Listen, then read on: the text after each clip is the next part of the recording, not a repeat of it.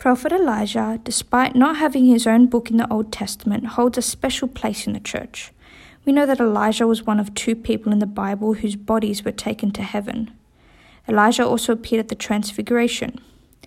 Through his prayers, Prophet Elijah was able to raise a child from death and was part of many other great signs.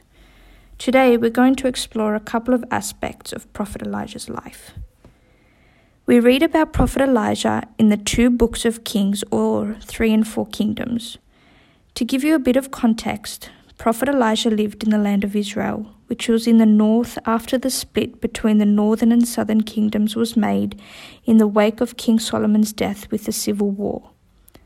So at the time of Elijah, there were the 10 tribes of Israel ruling the north, and all of these kings were in disobedience to God's covenant, because they were all worshipping other gods, and there was a lot of immorality more generally, drunken behavior and murder and theft between and within the tribes.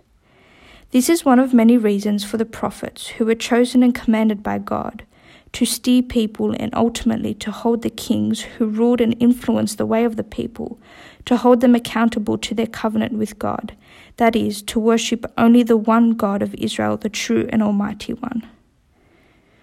We read in 1 Kings 16 that Ahab, the son of Omri, becomes the king of Israel, and that Ahab did evil before the Lord, more than all before him. This is quite a statement. What particular evil could this king do when there was such violent and shameless precedents? The passage says that it is because he took Jezebel as his wife, who was not an Israelite, and whose favorite god was Baal. Because of this, Ahab went and served Baal, the god of rain and storms. He set up an altar for him, and we read that he did many more provocations before God, and did more evil things than all the kings of Israel before him. So Elijah goes to Ahab and says that, standing before the Lord God, there will be no rain except at his word. And so there was a drought for 3.5 years, which caused a famine and poverty and starvation in the kingdom. This punishment particularly proved that Baal was powerless because, as the supposed god of rain, he could not provide rain for his worshippers.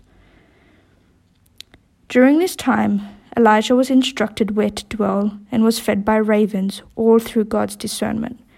This is the typical depiction, which is quite a beautiful sight in the icon of Prophet Elijah, being tended to by a raven. So God would tell Elijah where to go during this drought to sustain himself, and one of these instructions was to go to a particular widow. Elijah goes to her. He finds her gathering firewood, and he asks her for some water, and she gets him water. Then he asks her for some bread. The widow tells him that she doesn't have any. She only has a handful of flour and a little oil, which is enough to make one last bread before they die. Because that's all they had, there was no prospect, as far as she could tell, of being able to feed herself and her son to survive.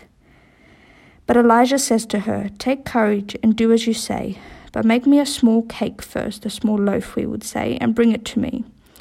Afterward, make yourself some and for your son. For thus says the Lord, the jar of flour shall not be used up, and the oil shall not run dry until the day the Lord sends rain on earth."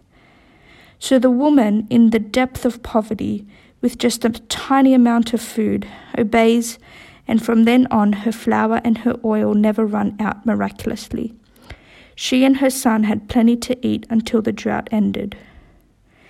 Now, this widow is an extraordinary model of hospitality. St. John Chrysostom lauds her and actually says that this woman had greater hospitality than Abraham, who is famed for his generosity to the 3 strangers at his door. Why does St. John say that she is greater? Because Abraham gave richly, but he was rich.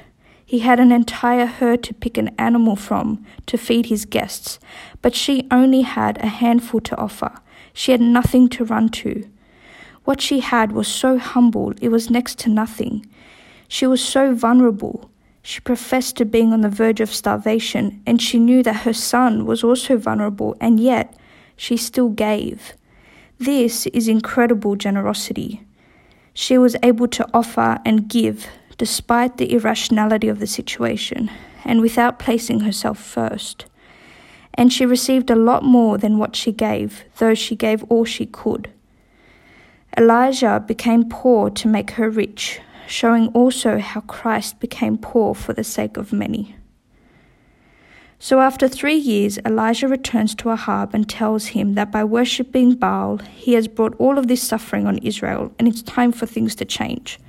Elijah tells Ahab to gather all the prophets of Baal and meet him on Mount Carmel. There were 450 of them, and Elijah was the only prophet of God in the kingdom at the time. So they've all gathered on the mountain, and Elijah says, "How long will you be undecided between 2 opinions? If the Lord is God, follow him, but if Baal, follow him." How was this going to be settled? He proposed that 2 bulls be provided. The prophets of Baal could choose one and prepare it on wood, but not light the fire beneath. Elijah would prepare the other and do the same. Then each would pray to their God, and the God who answers by fire, he is God. The people thought this was a great idea.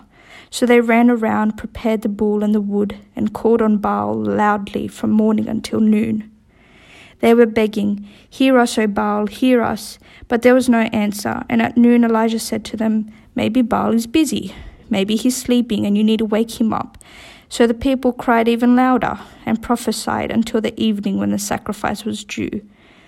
Then Elijah told them to gather close so they could watch him. He built the altar and then told them to pour water on the wood, 4 pots worth and 3 times over. So you can imagine the scene.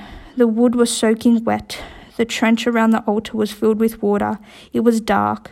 And Elijah prays, "O Lord God of Abraham, Isaac, and Israel, let it be known this day that you are God in Israel, and that I am your servant, and that I have done all these things at your word. Answer me, O Lord, answer me, that this people may know that you, O Lord, are God, and that you have turned their hearts back." Then the fire of the Lord fell and consumed the offering and the wood and the stones and the dust, and licked up the water that was in the trench. And when all the people saw it, they fell on their faces, and they said, "The Lord, he is God." And Elijah said to them, "Seize the prophets of Baal, let not one of them escape." And they seized them, and Elijah led them down and had them killed, as was the expected punishment of the time. When Ahab told his wife Jezebel about everything that happened, she was furious, and she threatened Elijah, telling him that he will meet the same fate as the priests he killed. Now perhaps we would expect that Elijah had some more bold words for her in response. But Elijah grew fearful and fled. The Bible actually says he ran for his life. He went into hiding in Judah in the south, and he prayed there, and he was disheartened and tired, but God took care of him.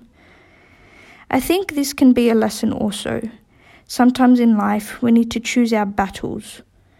Elijah had great boldness in addressing the king, his wife, and the crowd of over 400 people who were all against him. He admonished them for their indecisiveness and their disobedience. He mocked their powerless God. But when another trial befell him, which threatened his life, he ran so he could fight another day. There are many examples of great saints who fled and went into hiding, such as St. Polycarp and St. Athanasius, who fled from his see in Alexandria 5 times in his untiring fight against Arianism. And he was scorned for this. People thought he was a coward. Sometimes we might think that if we have been obedient and fighting the good fight, we deserve to be protected from temptation and persecution. This cannot be the case. We are constantly having to struggle, but we do need to discern how we struggle with each trial. There are times to stand and use bold words, and there are times to quietly pray and retreat. May we seek God's wisdom in our struggles, as Prophet Elijah did.